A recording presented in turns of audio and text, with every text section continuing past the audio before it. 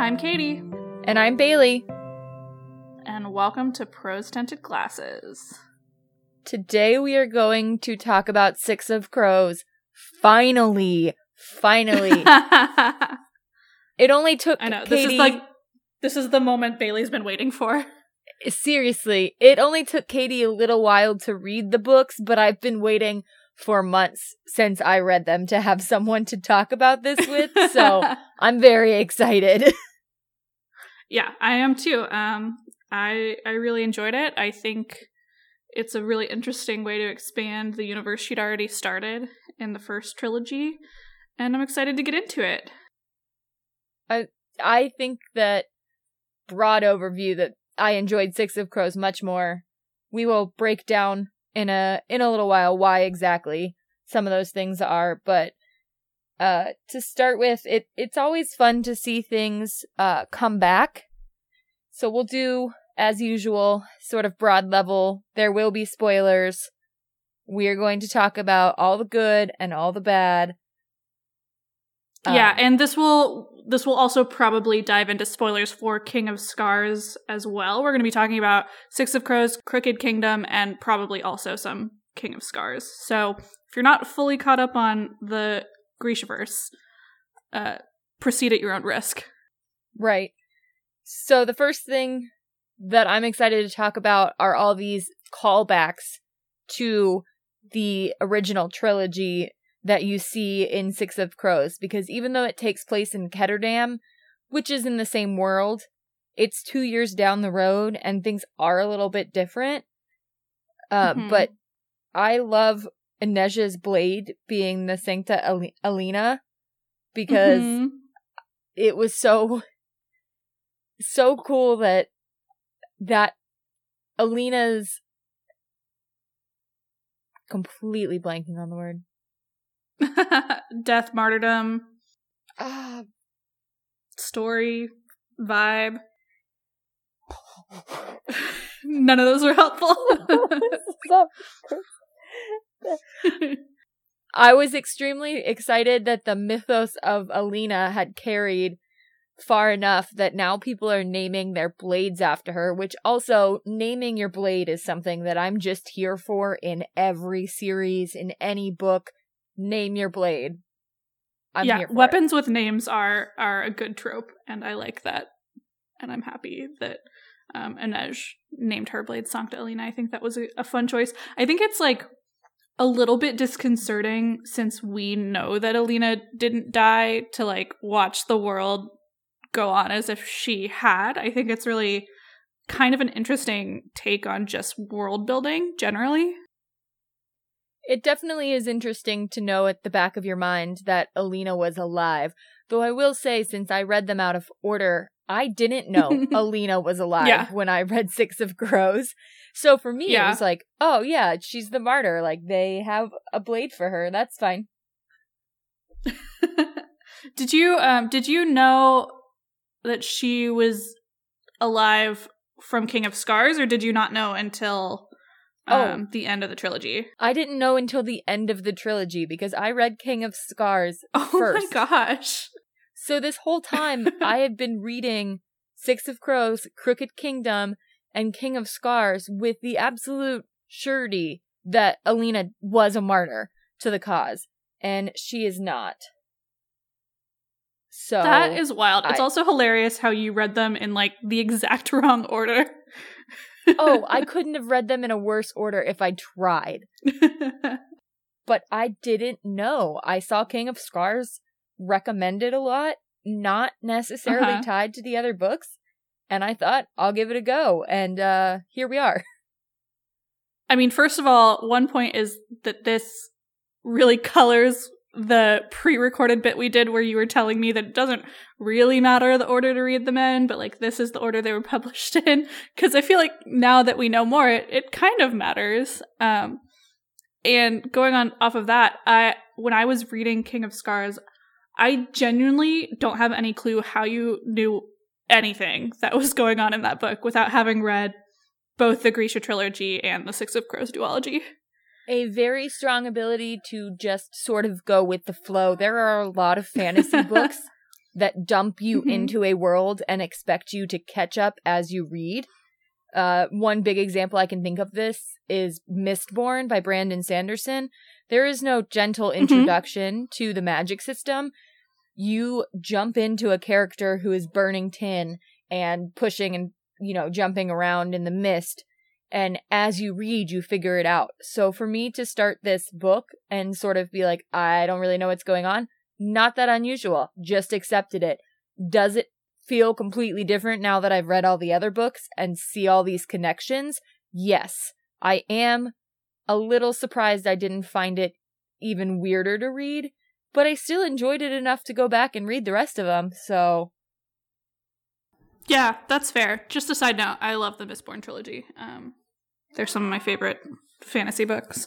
And I really like the magic system in that book. I feel like it's one of the most unique and interesting hard magic systems. Also, side note, my cat has chosen right now to be really mad at me for some reason. Hopefully I'll be able to edit most of that out, but if you hear okay, Mario. very angry meowing, yeah, that's my cat, Mario Lemieux. Lemew. Like the hockey player, but not. I didn't know that. I just thought his name was Mario. No, it's Mario Lemieux. He's 17 and he is just the biggest asshole. Yes, I mean, I know those two things about him. I just didn't know his full name was Mario Lemieux. I love it. Yep. Another thing that I was very excited to see in both Six of Crows, well, Crooked Kingdom technically, and King of Scars was Zoya being back, and I felt like finally Zoya got a slight bit of justice she deserved for being just the side character in the original trilogy. Yeah, in the original trilogy, Zoya was super badass the whole time, but she was also a huge bitch to Alina for most of it, so I feel like I didn't really have that much of an emotional attachment to her in the trilogy. But with that being said, when she showed up in Crooked Kingdom, I was like, oh my god, it's Zoya! I was so excited. And I don't know if that's because I just sort of marinated with how badass she was in the 2.5 days it took me between reading the end of the trilogy and reading Crooked Kingdom. Really had a lot of time for reflection there. Or if I was just so excited to have crossover. People love to push back against like how everything thinks it needs to be the Marvel Cinematic Universe now. But I love that shit. I love interconnected universes. It makes me so excited every time, as evidenced by Zoya's return. I think it's very fun. I am fully on board with it. I also think that we immediately get more characterization for Zoya when she comes back and sees Nina again, because we're no longer experiencing Zoya only from Alina's sort of perspective or storyline, so we're seeing more of a character for Zoya, which I just really appreciate, and that continues even more into King of Scars. Yeah, I think that is a very good point. I think seeing Zoya through Alina's perspective really skews things, because once again, Alina, just to circle back, she's not a character. Her thoughts and feelings are nothing. So I feel like she did Zoya a disservice. And now that we're getting like a more neutral point of view, it's much more interesting. Absolutely. The one thing that I was very excited to talk about, and hopefully I didn't misremember this and we don't have to edit the whole thing out, but Jesper is pretending to attend university in Ketterdam, just like Prince Nikolai had someone pretend to be him in university, and I wanted to scream, and Katie hadn't gotten to Six of Crows yet, and I just wanted to be like, Jesper does that! Oh my god, they both do it! Ah! Yeah, that seems to be the thing to do. In Jesper's defense, I feel like if I'm not misremembering, he did start going to university in Ketterdam, and then he became a gambling addict and flunked out, basically, and then just kept pretending he was going there for his parents. But yeah, yes, a fake university student does seem to be the thing to do in Ketterdam. Different motivations, same end game. Convincing your parents you are still a university student. That was the one crossover that I was most excited about, because kind of going off what we were talking about, though, I think it's another interesting world building choice that she's chosen to basically just completely model her fantasy world off of the real world. I feel like a lot of fantasy kind of does that, but it's much more oblique, it's much more subtle. They're sort of trying to act like they didn't just base it off of the real world, but she's just like, Amsterdam? Nah. Ketterdam. Right. Russia? Nah. Ravka. Right. It's helpful because it gets people who maybe struggle more to picture things. It helps them create that mental picture because it is so close to our reality, minus the magic part. Maybe there is magic. I don't know. Still unsure. But minus the Grisha powers, you can say like, oh, the barrel probably looks like similar to this, a little bit crazier, a little bit seedier, etc. But you can picture a modification of Amsterdam. And for some people, that's probably pretty helpful. But as I said with other fantasy books, I'm just used to being thrown in there and figuring it out. So I feel like she just took a shortcut to us understanding the geopolitical relationship, the geographical relationship between the places. And I can't quite decide if I think it's brilliant or just really lazy. And I feel that way about a lot of the things in her books generally. But I do enjoy it overall. If you look at the map, the geographical things are switched around and it does not look just like a chunk of Europe cut out. But yeah, it definitely is in some ways seemingly like a shortcut to what we already know. I think it's a little bit of both, to be honest. Genius and lazy. But isn't that a little bit part of being genius is not doing your extra work, if you don't have to? Yeah, that's true. I had a math teacher in high school that told me the best employees are the really smart and really lazy ones because they will find a shortcut to do stuff but still do it well. They are innovators. Yeah, I mean, although I just enjoyed the barrel for what it was, honestly, in Six of Crows and Crooked Kingdom, I think it might be based in real life, but it also shares a lot of similarities with other fantasy novels that take place in a sort of pseudo-historical world that we live in. One of the big... Yeah, absolutely. One of the big similarities that jumped out to me immediately was Kaz Brekker has a lot of similar attributes as a character as Locke Lamora from Scott Lynch's Gentleman Bastard series. They're both orphaned boys who grow up in the thieving world and become like heist masterminds. They can do all the things. There are obviously differences, and they're not the same character. I don't think that Locke Lamora finds love with something like that, but it did jump out to me immediately that Kaz is a more young adult feeling Locke Lamora in some ways. That doesn't make me hate the book. I'm just pointing it out. So I am not familiar with that book series. I did look it up after you said that to me, and I see the similarities very clearly on a surface level, having no other reference. When you say Kaz is more young adult, does that mean is Locke Lamora an adult or is Locke Lamora like an actual kid? No, they're definitely either way with fantasy.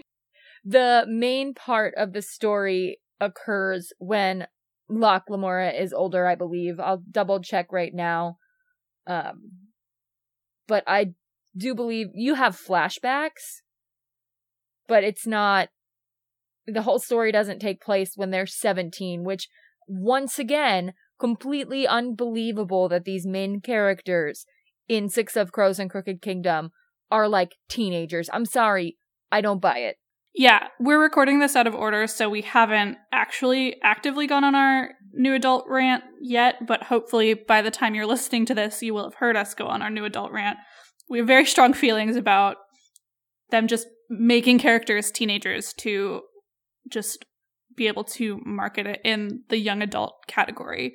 There's nothing about this book that requires it be YA. They're not teenagers. It's sort of gross, a lot of the things that happen to them. considering their purported ages. And I hate I don't even know if this has been speculated with this particular series, but I hate the cop-out where they say, oh, it's a fantasy world, so years are different, so they're actually much older. No, they're not. You just had to make them 16 and 17 so you could market them to teenagers. Right. And it's bad. If they were aged up in Six of Crows and Crooked Kingdom, it would be the same story, except I would find it more believable that these characters, that Kaz Brekker is like second in command for this gang in the barrel. I don't buy that they're all these ages and they're just the best at what they do and they're the only ones that could do this heist, because either that or everyone except for the really good guys in the barrel just die before they get to be old, so 16 is old enough to be on top. No, I don't buy it. I did just double check, and Locke Lamora is older during the events of his series, so...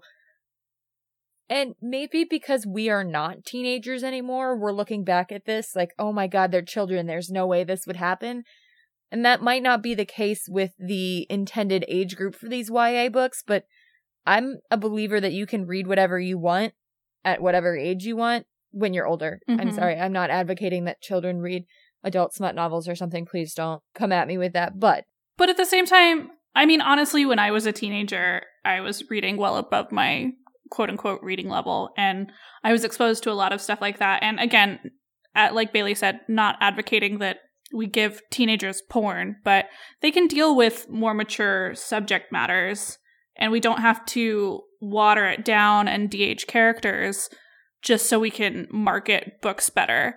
And also, I would argue that a lot of this stuff was not watered down. Inej's backstory is fucking horrifying. And it's even more horrifying because she's a 16-year-old. Right. So she would have been 14 during the events of some of these, and that's terrifying. And like you said, Katie, horrifying to think about. And I think that if these characters were older, Inej's backstory would still be horrifying, to be clear. But I think that it's still an appropriate young adult novel, even if these characters aren't young teens. So I just... Yeah, agreed. Something I get stuck on whenever I remember to think about their ages, because honestly, in my head, I read that they were teenagers, and then I was like, yeah, it's fine, they're adults. Yeah, I just, for the whole time, I pretty much just pretended they were early 20s, and it worked fine. Nothing about the story changed at all. Right. They could be older, and so the age is one of the problems that we have with this book. But once again, just because we have problems with the book did not mean that we were not deeply emotionally invested in how these books ended and enjoying it. I particularly love when I get live messages as someone's reading a book I've already read. It's one of my favorite things. Their reactions to what I know is coming. I'm like, yes, I'm so here for it. And I loved reliving Six of Crows and King of Scars through Katie reading these, even though not everything is perfect. Yeah, I mean, again, that's part of our whole deal, is that we can love things unabashedly and still then analyze when they're flawed, and most things are. So, but agreed, I overall really, really loved this duology. I think it was a big step up generally from the trilogy. I think it was much more emotionally resonant and interesting. I think a lot of the decisions made a lot more sense and added a lot of depth to the characterizations. Bailey, ahead of time, was like, I just know you're probably going to love Kaz Brekker because I, as a noted The Darkling stan, am kind of known for going for that kind of like little bit of darker, morally gray bad boy character because I am trash. And at first I wasn't sure if I was like not really investing in Kaz to be contrary, because Bailey was like, you'll probably love him. And I was like, well, I'll show you. And I think for the first little bit, I was like, yeah, he's cool, but like not quite a stan. And where I became more of a stan of Kaz is in his relationship with Inej. I think it's a lot deeper and more layered than your typical YA relationship. Kaz and Inej both have complicated backstories. They both have histories. And that comes into play in their relationship, which is definitely more than you get in a lot of YA romances, for sure, that these are more complex characters, particularly more complex than Alina, who's not a character, and Mal. And so it's very good story to have them have to work through these things together to get their relationship to be what they both want, and that's very much thrown into the spotlight near the end of Crooked Kingdom when Inej is hurt and Kaz takes off his gloves to help her. Just, oh my god. Mm-hmm. Yeah, that scene did things to me. I really think this book did a much better job of building characters with depth that you could connect to. And so, as Katie said, at the end of the book, there was a lot more emotional payoff because you now cared so much more for these characters than I felt like we got out of the original trilogy. Not saying I didn't care for some of the characters. You've heard our rant about Prince Nikolai. Obviously, we care about some characters, but I think Leigh Bardugo did a much better job of giving a lot of the people that we interact with in this book more characterization. Yeah, I think it was really well done how they all clearly had trauma, and that trauma affected and informed their lives and their relationships without becoming like a tragic backstory flaw type of thing. Like, Kaz's aversion to skin contact comes from a very real traumatic event, and it's something that didn't hold him back from being, you know, the biggest badass in the barrel or whatever, but it really hindered his personal life and gave him all these things that he needed to overcome. And still, I think towards the end of the book, I don't feel like he's fully overcome them, which I also like. I like that his and Inej's relationship is left in a hopeful place, but, you know, it's not all resolved. They still have a lot of shit to work through. 100%. I'm with you on the hopeful place, but not happy place. Because I feel like if we had another relationship and like Mal and Alina, I would be very frustrated because then the author would be unwilling to do bad things to her characters. And I don't like that. I just think that there is a place for happy books, I guess. They're not my favorite all the time. I'll read them sometimes. But if you're unwilling to do anything but give the perfect ending, I don't love that.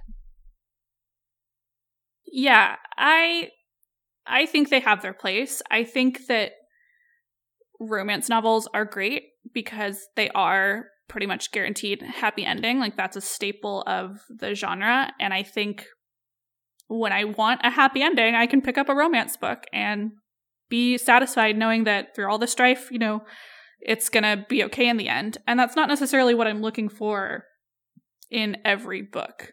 And I prefer to be able to separate out, like, okay, romance is the happy endings, and occasionally whatever other book I'm reading might have a happy ending, but I want to be challenged and feel feelings for the most part when I'm reading. Right. I don't need every book to be a happy romance, and I don't need every book to be Joe Abercrombie's First Law series, which, if you haven't read that, happy endings it is not. Which, by the way, Bailey, there was an Audible sale this weekend for a bunch of $5 books, and so I bought the Blade itself, among other books. I also, you may or may not be happy about this, I bought ACOTAR. Oh, no. It was $5, so I had to. No, you definitely didn't have to. I don't plan on reading it anytime soon. I've got way too long of a TBR, but eventually I feel like I must, just because I cannot get away from it on the TikTok algorithm, if for no other reason.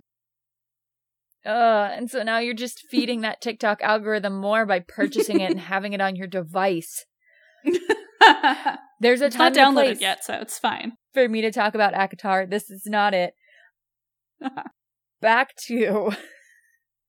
Yes, so these grim fantasy series are different, and that's where I go when I know there won't be a happy ending. I do like the hopeful ending, because it gives you the feeling that there's growth and change in these characters and there's a chance, but I don't know if we'll ever find out more or not. And that's okay. I'm perfectly fine to leave it where it was on this closing scene of they're going to try and do this together, however together they can be. Mm-hmm. And I will say, once again, there's like two sides of me. One side really likes how it was done narratively, and I think it was the right choice, and I think it made for a very interesting book and story. And the other side of me is like, give me more right now. I do want to know more. Again, I would watch seasons of shows for way longer than they should probably go on. I just want all of the content of characters that I love. And I think that's where Bailey and I diverge a lot. At least you do get the TV series for this at some point. We'll see, how much more content we get out of it. But I'm anticipating it being fairly popular. They would have to absolutely bomb it for it not to be recurring for at least one or two more seasons. I'm guessing. For sure. We will definitely get to more about the TV show at the end of this episode. But other characters that I really think that I enjoyed a lot and that were different than her other characters. Well, first of all, I loved Wylan. I did. I know that he is like the odd man out when Kaz first brings him in, and Jesper is so skeptical. He's absolutely not having this like merchant kid come in and help them with all of this. But, he has a change of heart and I'm here for it. I really liked when she pulled the rug out from under everyone, where Wylan's father was not trying to get him back. He was fucking taunting him because Wylan never learned to read. I felt like that was probably the biggest emotional hit for me in this series. There are other major things that happen, which Katie has a lot of thoughts on, I know, but like the hit of finding out that Wylan can't read and his dad was just sending him messages to fuck with him, I hated it. And then... Oh yeah, it was terrible. For sure terrible. When him and Jesper went and found out like his mom was alive at the care home, oh my god, I had to put the book down because I was like, this poor kid. Yeah, Wylan's dad fucking sucks. Maybe it's because we experienced Wylan learning his trauma like in real time, whereas with a lot of the other characters, their traumas were kind of past and now they were processing them. As we said, Kaz is not fully over everything, and Inej is not fully over everything that happened to her. Neither is Nina. But with Wylan, we're experiencing it more firsthand, so maybe it hit me harder. Maybe I'm just a Wylan stan at heart. I don't know. Probably a little bit of both. Yeah, I really liked Wylan. I agree with everything Bailey just said about watching him work through his trauma. I think he was really fun and goofy. Do you think he couldn't read because he had dyslexia, or like was that what was being implied, or do you think he just like truly couldn't even perceive letters? I didn't know if it was trying to walk that line between like alluding to like a real life learning disorder, or if he just truly could not read. I sort of got that it's possible he had, say, dyslexia, a learning disability, but also that his dad didn't do anything to help that. It was seen he couldn't learn at the pace that he was expected to. So instead of attempting to help him, his dad was just like, you're worthless and we're not going to do anything anymore. And instead of that, I'm going to taunt you and make you live all of your life in misery because when you were younger, you didn't do exactly what I wanted on my timeline. Mm-hmm. Yeah, I agree. His dad sucks. I think it's well established that, Fuck Van Eck. He sucks. Yeah, Wylan was great. I really enjoyed the evolution of his relationship with Jesper. I think it was really fun to just have this sort of non-commented upon queer romance just happening. It was not really an A plot, more like a B or a C plot, but they were growing closer and they kind of found that with each other, and it was just totally normally thrown into there. And I think that that's happening more and more. There are so many great LGBTQ plus books and stories coming out and being published now. And I think maybe it just still feels like it's a little bit revolutionary because we grew up with offerings that were very much not in that realm. And so every time it happens, and especially when it happens and it's just sort of not at all a big deal, it just makes me really happy. Echoing the fact that it is still unusual to us, probably because of the age we grew up in, to just have a side plot queer couple where it's like, oh, yeah, they're friends, it developed into something more, look, now it's like cute, they have a relationship, versus A, it simply not existing at all, or B, it being the main plot and always there's something wrong. It had to be a traumatic, it was never a happy, this is a queer couple moment. The book was about someone's trauma. Yeah, and it was centered on coming out and centered on people maybe not accepting them for being gay and centered on, you know, all of the sort of negative aspects that come with queer people discovering their identities. And it was just really nice that Jesper and Wylan were like, you like boys? Okay, cool, me too. Let's keep flirting. Definitely a moment that I really enjoyed in the book. Maybe that's probably part of why they were some of my favorite characters, but I also think I lean towards like the fun, lighthearted characters anyway, because as established, not necessarily a bad boy stan. Like Kaz is great. I think he's one of the better characters, but I liked Jesper and Wylan a lot. I think they're interesting, they're fun, they're snarky. Love that Jesper likes to dress up. So cool. For sure. Kaz can be all emo in his gloves and his hat and all that, and Jesper can have the bright colors. Yep. I mean, it works. It's balance, and I think it's necessary in stories and friend groups, and, you know, it's boring if we just hang out with people just like us, or, like, the one kind of character that we like. So, I really liked the variety in the gang, the dregs, this particular subset of the dregs. And Jesper and Kaz's fun, sort of begrudging, like, is that what you're wearing? Friendship. That was a great aside to, they're dealing with heavy stuff. They're doing this crazy heist. And it's just like, oh, cool. Is that, yeah, we're leaving now? Okay. Very much here for it. Yeah, they're great. Other great characters in the gang, of course, are Nina and Matthias. First of all, Nina rocks. I love pretty much everything about Nina. I love that she is like spunky in your face. She's super confident without being a bitch. I feel like it would have been really easy to give Nina a little bit more of a Zoya treatment where she's like, yeah, I'm good at shit. I know I'm good at shit. And bow down to me. And they definitely didn't do that. She has a lot of empathy and a lot of really good traits. I really love Nina generally. I agree. I think Nina has very supportive best friend energy and not just in a side character way. I mean, it's genuinely just who she is as a character. She's there for her friends. She's going to do everything, especially thrown into the circumstances in which she was, which is after being captured by the next character we can talk about, Matthias. Boy, do I have a lot to say about Matthias. First of all, I love him.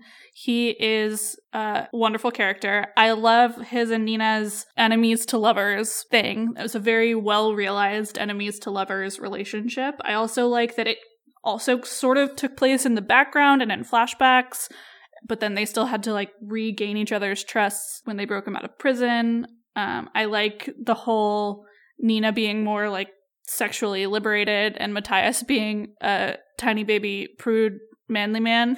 He's so embarrassed. That was very cute.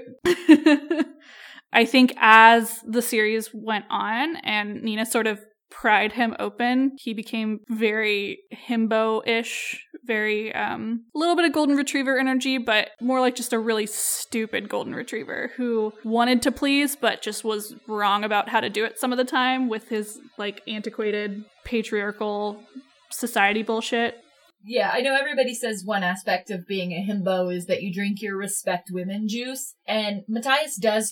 He drank too much respect women juice. Right. Matthias drinks his respect women juice. It's just a different flavor than they go for in Ravka and Ketterdam. You know, the Fjorden respect women juice is outdated, I guess. Yeah.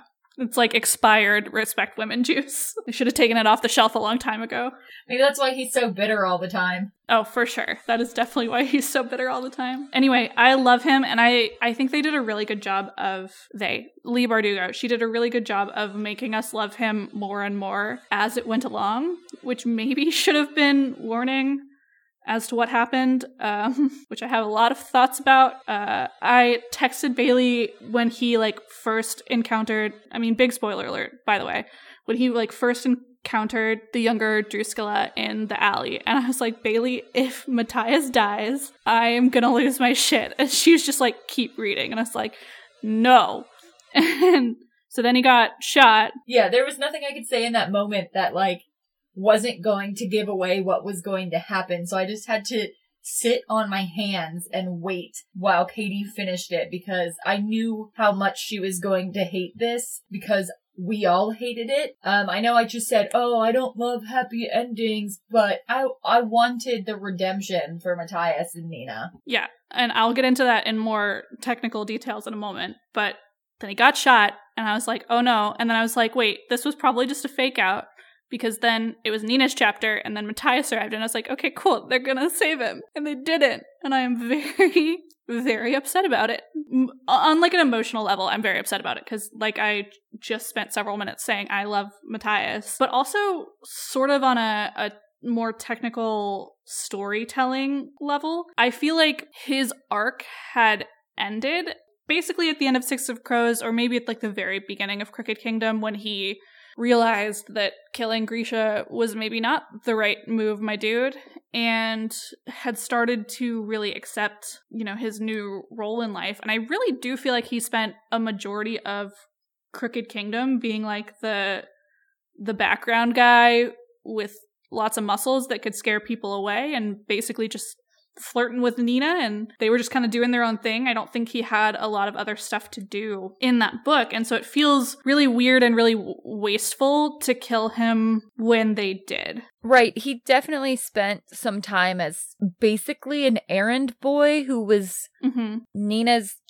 keeper's not a great word for it, because she doesn't need a keeper. Nina is an independent woman. But he didn't have as much of a key role as he did in Six of Crows, because he was their knowledge, breaking into the Ice Fortress. But he didn't drive any changes within himself in Crooked Kingdom. He was just sort of chilling, being embarrassed by Nina's open sexuality, and doing whatever Kaz told him he needed to do to get the job done. And I think you're right, Katie. It felt like after he realized that killing Grisha was a bad thing, and he was starting to change and realize that his Fjerdan point of view was not necessarily the most complete point of view, he then just kind of sat for a little while before it was like, oh, okay, now that you all love him and he's been sitting here, I guess we'll kill him. Yeah. And I do I read a little bit of her interviews where she talked about how he was being killed by his former self.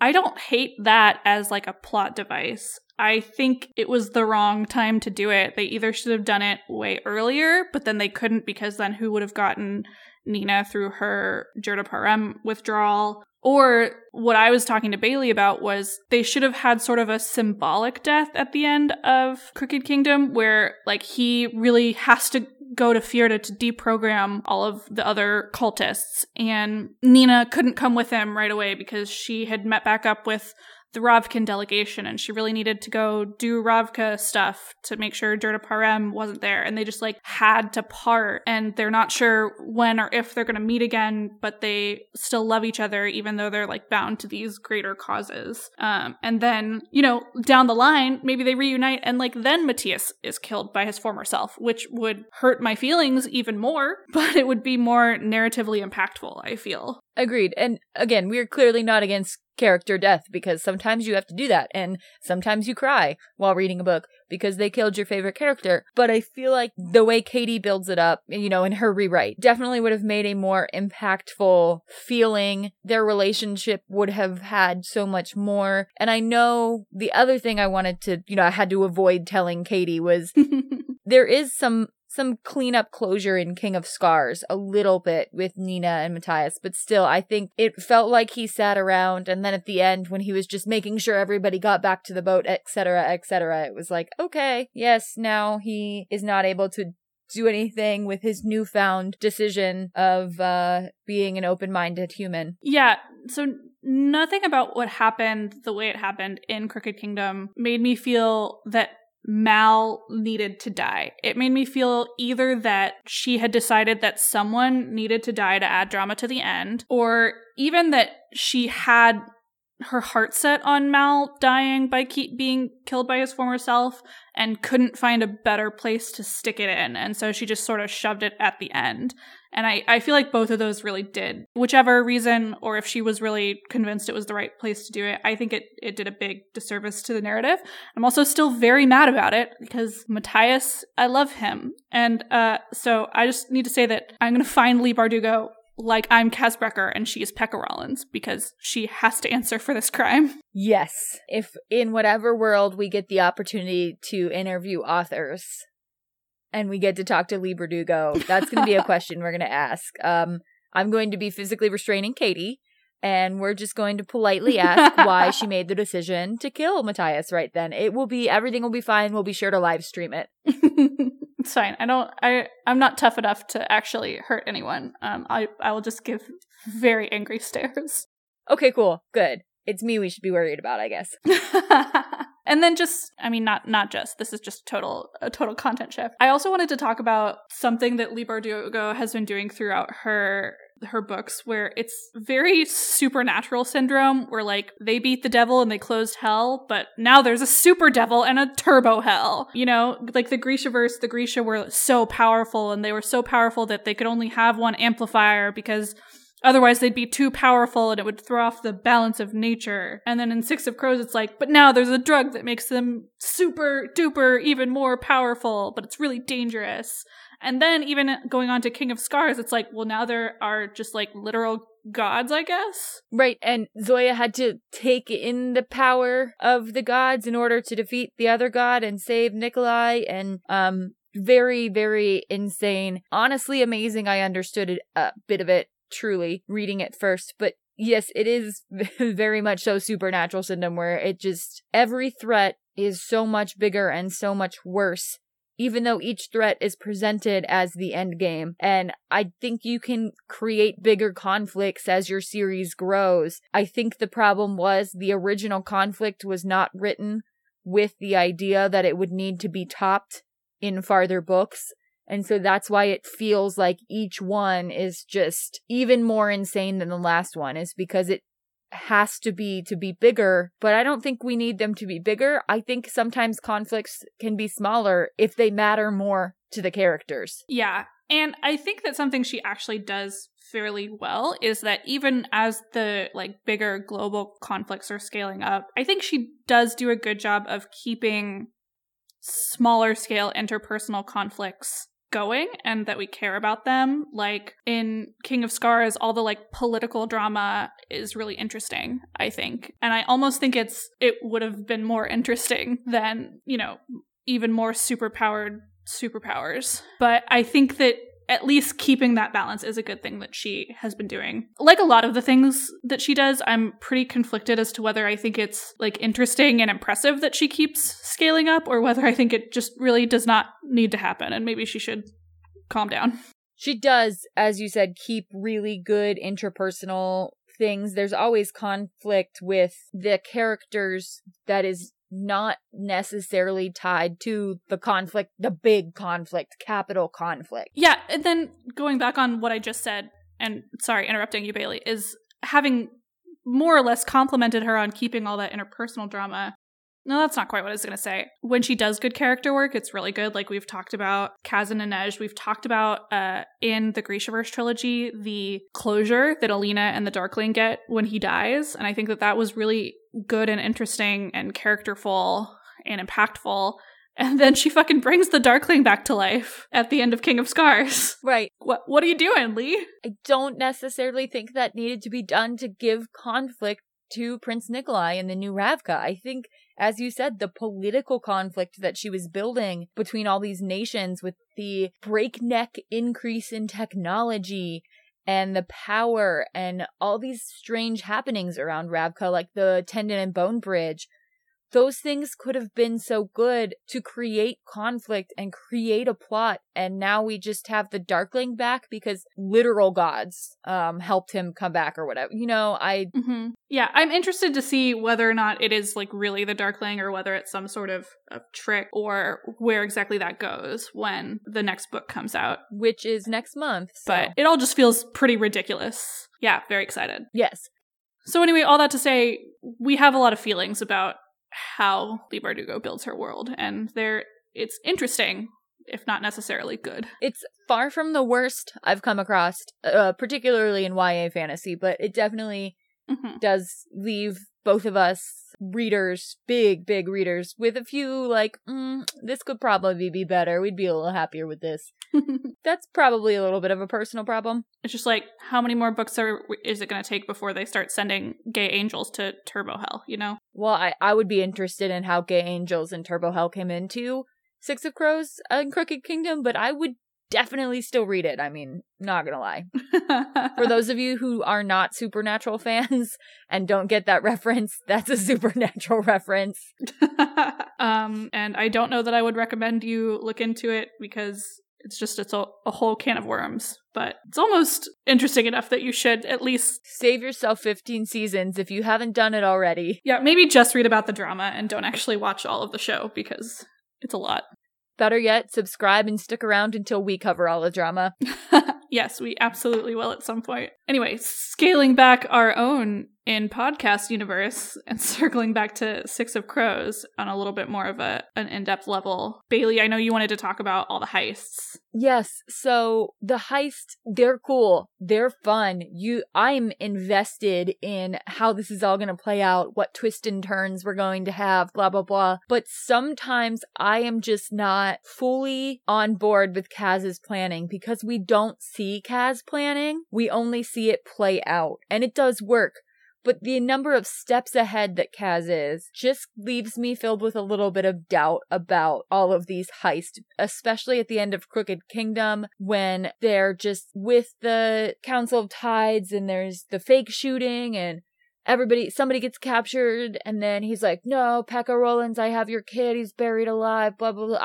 I got a little lost there, I'm not gonna lie. There were too many threads that I had a hard time believing Kaz had played all of these threads out and built in catch-alls for any of these things to happen. Okay, I definitely see where you're coming from, and I think you're right in a lot of ways. One thing that I'll just get out of the way is that the trope of the character that just always has another trick up his sleeve, I unabashedly love. I don't care if it doesn't make sense whenever the character's like, haha, but I also thought of that, I love it. So trying not to let that fully blind my analysis of this, but I think it also comes back to what I was talking about in last episode about how one of the tenets of writing is that if a plan is going to succeed, you can't tell the reader about it ahead of time. And so I think they had to really balance showing and actually like demonstrating Kaz's planning abilities and how devious and well thought out all of the stuff he was doing with that dramatic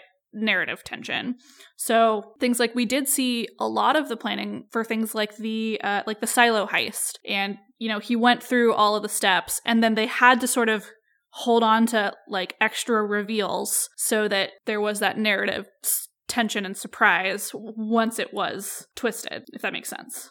Right. And also with the silo heist, we know that it didn't fully go as planned because Inej did get captured out of that and Nina discovered her weird, scary new power to control not living humans. Well, yeah, that's if you're planning something, you can only tell the reader ahead of time if it goes wrong. So that's why we got to hear about the plan for the silo heist. And then it went wrong. But you could tell that there were like all of those steps that he had very carefully plotted. So he's capable of planning things to that level. And then that's like the demonstration for like when the payoff of his like, oh, I had another card up my sleeve pays off. Yeah, I can see that. It might have just been the pace at which we approached the final end of the heist that it felt. It's possible that I was reading so quickly the timeline blurred together in my mind, but it felt like the time that had passed between when all of this started with like the silo heist and stuff, passed so quickly to the final end game that I think I felt like there was no way Kaz could have had time to plan all of this as they're just hanging out in. That is absolutely fair. That's fair, but I think that she actually did a really good job setting up for a lot of it. Like when she had Kaz teach Wylan that sometimes the best thief will actually leave something behind, and that set up for like leaving the thing in the safe and, you know, showing that he was good at bluffing and reading people. And so that's paid off when he basically just guessed that Pekka Rollins had a son. Right. You know, all that stuff. It's fine if you still don't find it like super believable, or if that's just not a trope that you go in for. But I think she did actually a very good job of like laying down all that foreshadowing and all of that groundwork for it to work. It might just be a trope I don't love because of who I am as a person. I am too logical for that in some ways, probably. Yeah. I want to see everything in front of me first and follow it. Yeah, that absolutely would make sense. Cool. I saw a Tumblr post the other day, and it was like, my kid is fine. Excuse me, your kid is falling through the dining room ceiling onto the dinner party you are hosting as he tries to break into your safe. And I was just like, oh, hey, a Wild Grishaverse post appears on my dash. I understand that reference. I've been sending Bailey pretty much all of these TikToks, but the TikTok algorithm is doing really great for me right now because I keep getting Malya Naretsev hate TikToks, and it makes me happy every time. She sends them all to me, and she's just like, yeah, this is it. And I'm like, oh my God, here we go. Okay, I mean, I'll give you that we're just going to have different opinions on the heists. I didn't mean to imply that I thought it was a bad thing, just that it wasn't something that I loved about the presentation of the story. Right, which is totally fair to have that opinion. I do think I was more commenting not directly in a response to you, but more that I feel like a lot of times these things are done poorly and the groundwork is not laid. And I think that she structured it really well. And I was impressed with how much groundwork she did do. Because heists are really hard to plan. And then you have to, if you're the author, you're having to plan the heist so that it's like super clever, but then also plan how it's going to go wrong and screw your characters over. And then also plan how they're going to get out of that. And so it just makes me feel very stupid that like one person had to come up with all of that. Oh yeah, I'm not claiming that writing a heist is easy, and in fact, I never plan on writing a heist. I'm perfectly comfortable to sit here and discuss other people's heists so that I don't have to do the hard intellectual work. I can just break it down once it's already written. Absolutely fair. So in King of Scars, like the Judah Param comes back up, particularly when but she finds all those women who are apparently addicted and they're rescuing them. And that was a very interesting thing because prior to this, we only see Judah Param used directly to cause harm to someone. You know, in Six of Crows, the Grisha are using it and they're burning themselves out to use it because they're basically enslaved to fight. Nina uses it at great personal cost and is stuck with that for a majority of Crooked Kingdom, dealing with the fallout of using it. And then in King of Scars, she's dealing with the after effects of losing Matthias, and she finds this group of women that are all being apparently forced to use the drug in very suspect circumstances. And I want to see more of where that thread goes, because I do feel like Judah Param was thrown into Six of Crows and Crooked Kingdom not as an afterthought because it's needed in the story, but more of as it's not wrapped up. Yeah, I think that that's fair. I think it's interesting to see the evolution of, you know, they've created this new strain and it seems like now it's not causing them to like burn out. It's more to keep them docile, and then they're like forcing them to breed and carry babies, which is really fucked up. There's a lot of fucked up shit going on in Fjerda. Like I said, very weird circumstances going on with the use of Judah Param in King of Scars, and I am curious to see where it takes us. Yeah, I think it's interesting. I think it requires us having read Rule of Wolves to really comment on it further to see what she's actually going for. Because I can't tell if maybe she's got something in mind or if it's just another supernatural syndrome where she's just ramping stuff up. Coupled with all of the political intrigue, I could see it combining with that to be an interesting take on industrial revolutions, not necessarily our industrial revolution, but industrial revolutions in general, because you've got all of this technology that Nikolai is working on in his labs and things like that. And you've also got the Fjordans doing drug studies. Drug studies. Okay, Bailey. Yeah, I mean, that's fair. So I'm wondering, she doesn't strike me as the author that will take it to the place of like societal commentary, but I could see it. A lot of the things are fitting into place for it being used as that. And possibly we'll have to do an addendum to an episode down the road after we get the chance to read Rule of Wolves and see what happens. Yeah, I agree. I'm excited to see where it goes. And I'm excited that I'm like caught up with you now finally. So I like, except now we both have to wait for Rule of Wolves to come out, which is honestly rude of time. Yeah, I've spent so long waiting for books that it no longer has any meaning to me. It just is what it is. I was talking to a coworker the other day, and she did not want to start a series because she knew, similar to Rule of Wolves, that it would be a couple months wait. The book had a published date, but the series wasn't complete. And she's like, I don't like reading books that aren't finished because I don't want to have to wait. And as someone that read, you know, Game of Thrones, A Song of Ice and Fire, Harry Potter, obviously we had to wait on. I had to wait. The Kingkiller Chronicles. Yeah, I had to wait on Eragon. I've been waiting on Outlander. Kingkiller Chronicles. Jim Butcher novels. Reading Dresden Files. Like, I'm just used to waiting for books. So eventually, except for I don't think we'll get A Song of Ice and Fire and Kingkiller Chronicles, but that's beside the point. Waiting for books isn't necessarily a bad thing for me, but now that we're both so excited about both of these books, I am kind of like, dude, I want this book now.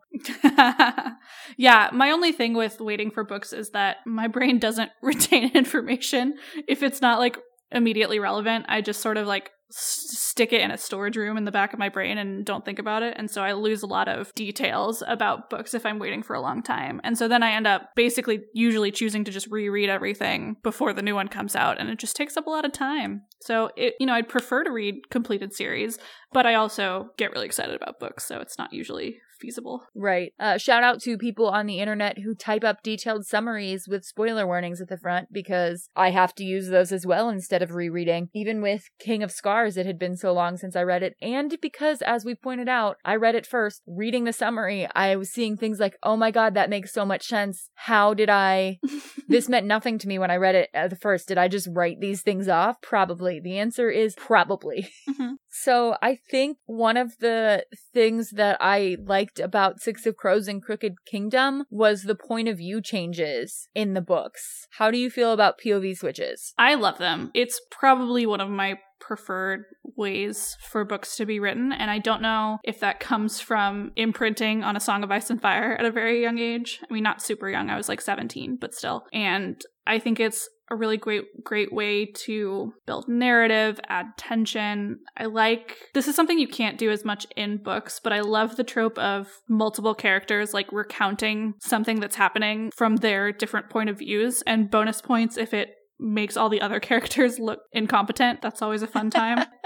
But I like seeing how different characters experience the same things and how that shapes the rest of the story. Absolutely. And I thought it was used to great effect in especially Crooked Kingdom. I enjoyed the POV switches. It added tension. You didn't necessarily get as much of a full recounting of events, but you did see some crossover where something would happen with one character and then you would see it from the other character's POV, and it gave you a broader sense of what was happening, especially with all of that, the prisoner trade-off on the bridge and all of that. In Crooked Kingdom, I think it played out really well. And I liked that, which was something I wanted to talk about with these books. We don't get a lot of point of view switches in the original trilogy. I really can't think of any. I feel like the whole trilogy is from Alina's point of view. It is. I think we zoom out a little bit occasionally, but for the most part, it's all through Alina. Yeah, and that's one of the main complaints I feel like we had last time about specifically them breaking out of the underground cult church apparatus thing, where all the other characters made a plan to rescue her, and Alina was like, I don't know what's going on, because we couldn't get any of their other POVs. I think that the beginning of Ruin and Rising would have been a lot better if we had POV changes to allow us to see time moving from multiple characters' point of view and also see some of the planning. But I think we have thoroughly made our views on that clear. And I think definitely adding the POV switches to Six of Crows and Crooked Kingdom has shown that as an author, Leigh Bardugo was able to write a better duology, in my opinion. Yeah, I think it's clear she evolved her techniques because this POV switching is carrying through to King of Scars. And I think that she learned from not necessarily mistakes, but things that she could improve upon. And I really appreciate that out of her. I really like watching stories get better over time because we learn more. Right. I think if she hadn't grown as an author, we would not feel the same way that we do about these other books. But because despite finding many flaws with the original trilogy and the way it was written, we were still very excited to keep reading. And she did continue to improve, and that made us all the more invested in the series. So I love that growth. I love to see it. Mm-hmm. So I guess that brings us to speculation for the TV show, which should be coming out here pretty soon. In April. So is there anything in... We actually got a date. Yeah, I think it's the 23rd, maybe. I think so too. It's coming out the 23rd, which actually tomorrow. You're going to be listening to this on the 22nd, so the TV show is coming out tomorrow. We are recording a little bit in advance, so we've still got a ways to wait, which is rude. So if you need us the day after you listen to this episode, just know we are both glued to our TVs and we are watching Shadow and Bone on Netflix. Yeah, my plan is, technically that's a Friday, so I'll work on Friday, and then Saturday and Sunday I'm just going to sit on my couch, watch it straight through probably. Pretty much my plan as well. Very, very excited for it. They have released still photos, and we've seen some set photos. They still don't have a full trailer out at the time of recording, but I am very excited for the actors and actresses they've chosen in the stills. This may not come true, and I will be very sad if it doesn't, but I feel like the pictures I'm seeing, I'm digging it with the characters in my mind. Yeah, in particular, that one still of Mal shirtless with his arm around Alina, that actually makes me believe in their chemistry a little bit. So I'm excited to see if we have maybe different opinions on TV show Mal versus book Mal. I truly hope we do have different opinions on TV Mal than we do on book Mal. I think it would be very easy for the screenwriters to improve on his character without changing the main part of the story, but simply making it more believable. And yes, that picture had more chemistry than the entire freaking book did. Yeah. I have personally been trying not to read too much about the TV show, mainly because I just recently finished the books, and then secondly, I think it's fun to go in a little bit blind to these things. But I will be consuming all pre-airing content. Perfect. So we can balance out that way. I was reading on a Twitter thread, and I don't know if this is true or not, because I did not do any follow-up investigation, but somebody said that the Grishaverse trilogy would be happening, kind of live, and then they'd be interspersing things that happen prior to Six of Crows. So things like Nina and Matthias getting shipwrecked and the start of their whole enemies to lovers thing. Enemies to lovers, Katie's favorite. Big fan. But anyway. I have heard that as well, that it will be, because there's 2 years difference in book canon, that we will be seeing the dregs leading up to the events that are going to happen in the Six of Crows novel. So I don't know how far back they'll go in quote-unquote flashbacks, but I think that the first series is set to focus mostly on what happens in Shadow and Bone, as you said, interspersed with the Six of Crows characters doing things. We'll probably see Kaz doing some minor, heist and stuff. We'll see Jesper gambling, that sort of. We'll see Inej. Probably we'll see some of. So you know how in Six of Crows they tell you in the past that Kaz found Inej and bought out her contract, etc., etc.? I think we're going to see that play out in quote-unquote real time, as opposed to it just being a reference when you're reading Six of Crows. We'll probably see stuff like that play out because they'll be setting up for the actual events of Six of Crows to happen in later seasons. Yeah, I'm wondering how exactly they'll do that, because I feel like there's almost no point for a lot of the Six of Crows content until you get them together. So I wonder if they're going to try and get them together as a group before the season finale, sort of. And if they maybe have they're going to insert a mini heist that makes them all be friends or something. I'm just wary of them doing basically prequel stuff with Six of Crows. I don't know how they do a mini heist ahead of time, since part of Six of Crows is getting Matthias out of prison. Yeah, you're right. But they could at least get They could get everyone but Matthias, I think, and Wylan. They could get, because Nina has done dealings with Kaz already, and so is Jesper, and then Inej and Kaz. So that's 4 or 6. I think that's what we'll see is Inej and Kaz and Nina and Jesper all coming together, because they aren't quite the gang that they are by the end of Six of Crows when it starts, but they definitely are all known to each other. Mm-hmm. It'll be very interesting to see how they do that. I'm also wondering how much of Shadow and Bone they're going to play out. Are they going to do like the whole thing, or are we going to follow the books a little bit more as like a season 1, season 2, season 3? Because if they're drawing it out that far, first of all, I just simply don't think there's content. I can only watch people travel for so long. We already did that with Harry Potter being 1 and 2 parts. Please, no. Do a montage for traveling. But also, if they're going to draw out the main events of Shadow and Bone, then they have to come up with a lot more background for the Six of Crows characters, and I think that breaking away from canon like that often leads to bad decisions. Sometimes it leads to good decisions, but not always. Yeah, honestly, I bet they could get probably the whole trilogy into one season, except since they are interspersing between the 2 regions, that might be a little bit more difficult. But easily 2 seasons, I think they could get the entire trilogy wrapped up pretty well. I'm interested to see how else they adjust things with timing, because like Nina would have been evacuated to the orphanage because she's younger than Alina, and so she wouldn't be on a Fjerdan Druskella vessel because she was like taught by Zoya. So that timing is going to have to change somewhat if we're going to get any of Nina. Right. It's going to be very interesting to see how they do it, but I agree.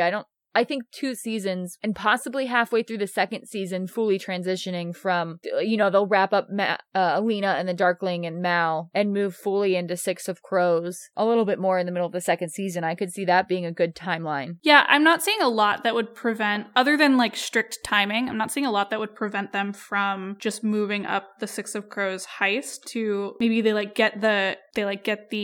asked to do it in the beginning of season 2. And so then season 2 is all of the like building the crew, because really all that's happening is the Jurda Parem, and I don't see why that would necessitate the Darkling drama being over and done with before it happens. Right. I think that the books taking place 2 years apart makes sense, but I think there's a lot of leeway in there for them to wiggle around the TV timeline to make the 2 things work together. Also, I don't believe that I've seen any information for the casting of Wylan, which makes me think that they're not planning on doing the full heist until at least season 2. Yeah, they haven't cast Wylan or Nikolai. I don't think Nikolai's been cast. Probably not. Which I am, obviously, we are extremely intrigued to figure out who they're going to have play Prince Nikolai, Golden Boy, apple of our eyes. Our angel, our husband. While we're talking about casting, I will just go ahead and say that my Darkling loving heart is so excited for Ben Barnes. That's really good. Yeah, honestly, the casting for Kaz Brekker, Freddie Carter, I might become a Kaz stan now. I'm just saying. Yay! Join us.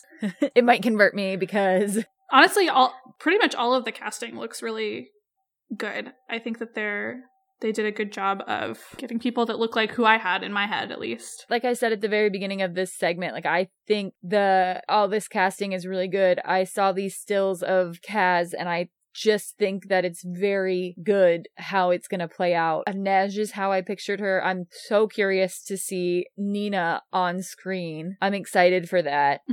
I'm excited for just everything, just not Mal. Although, he does look good in the still, I'm not going to lie. He can be eye candy, I guess. That's fine. Yeah. Also, after saying I wasn't really looking up stuff pre-doing it, I ended up on the IMDb page to look at the casting, and I don't know how accurate this is, but Kaz, Alina, Mal, Inej, Jesper, and the Darkling are all listed for 8 episodes, and then Nina is only listed for 4. Yeah, so that sort of brings a little bit of insight, I feel like, in how it's going to be structured. Yes, they have cast David, the Apparat, Baghra, Matthias, Zoya. Matthias is only listed in 1 episode, but again, that could just be because it's IMDb and the show's not out yet and people just update stuff. Right. And also that could be because it's going to be, like you said, it cuts of the Six of Crows characters getting slotted into place for the start of season 2. Because I'm assuming at this point they're operating under there being 2 seasons. The episode titles are actually on Wikipedia. Just the Shadow and Bone TV series Wikipedia page. Episode 8 is called No Mourners. No funerals. Oh, no. I mean, that has to be the title of either the season 2 premiere or the season 2 finale. I assume it's one of the two. I'm tempted to guess that we're going to get a bit of a cliffhanger in No Mourners. Which is rude, but to be expected. I think it's interesting that they went with Kazatsia for episode 4, because it's such a weird, like, it's a word that nobody's going to be familiar with, and so... I was going to say that as well. A searing burst of light is the first episode, so that's obviously a reference to Alina learning that she is the Sun Summoner. We're all someone's monster. That's definitely going to be the Darkling and Alina, and they're sort of him drawing her in. I'm like doing a little dance right now. I'm so excited. The making at the heart of the world, I don't know what that one's going to be. So that is like the thing that Grisha like draw their power from. The small science. It all comes from the making at the heart of the world. They said it like a billion times in King of Scars when they were in the gods' realm or whatever. Oh, that's probably why I didn't quite remember it. But that means that my speculation for episode 3 is going to be Alina learning her powers, working with Begra. I feel like we'd have to have some of that in episode 2, unless episode 2 is basically like the Darkling bringing Alina to the little palace, which probably could be stretched out, but... I'm sure it's probably a little bit of both as well. The making at the heart of the world might be more of just things that happen towards the end of Shadow and Bone. Ode Kazatsia, I don't know. What is that going to be when we start to learn more about Mal? Yeah, I think it must be focused more on the non-Grisha characters. Maybe what Grisha think of the non-Grisha characters and their like magical superiority complex, and probably creating a further divide between Mal and Alina. I don't know if that's when he'll be like back or not, but we'll see. Show me who you are. That's probably, if I had to hazard a guess, which, I mean, obviously we're going to listen back to this once the TV show is out and be like, oh my god, we were so wrong, or oh my god, we were so right. But Show Me Who You Are, I could see that being some of the internal struggle of Alina starting to see the Darkling and all of that from Storm and Siege. I almost think it could be the opposite, where the Darkling is starting to pull the darkness out of Alina and sort of shape her in his image. Oh, okay. The Heart is an Arrow. That's got to be a hunt. Yeah, like a tracking reference. For an amplifier. It has to be.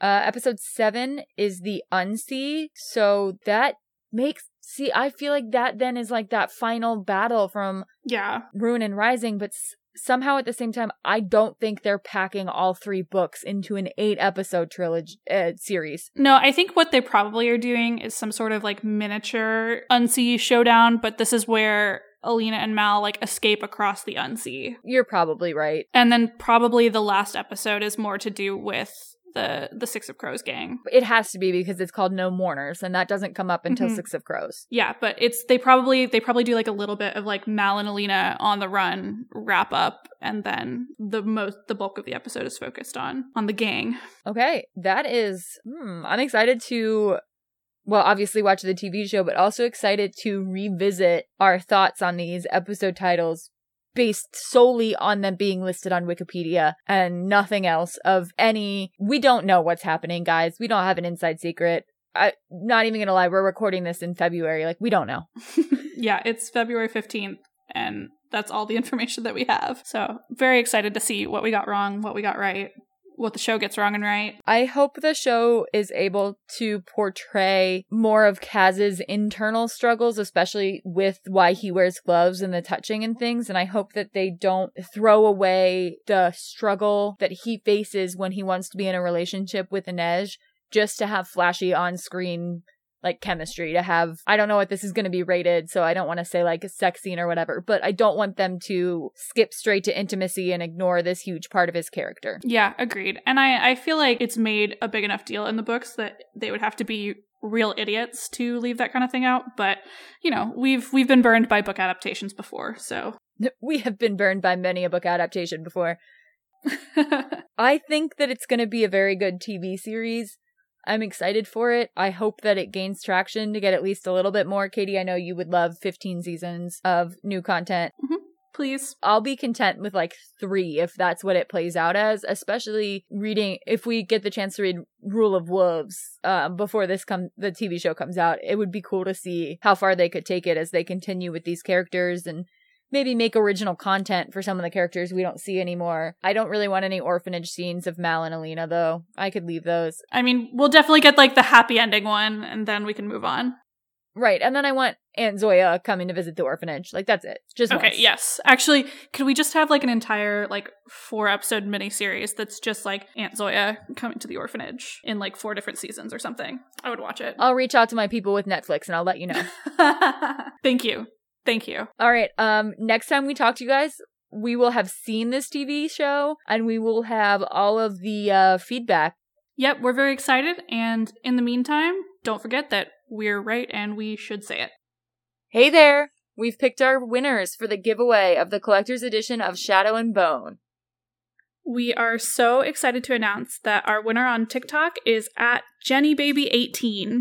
Woo! Our winner on Instagram is at Shaylin. We'll be DMing you guys to get your addresses so that we can send these out to you ASAP. Can't wait for you to get them. Yay! Thanks to everybody who participated. We got way more engagement than we were expecting, and we really appreciate it. This was very fun.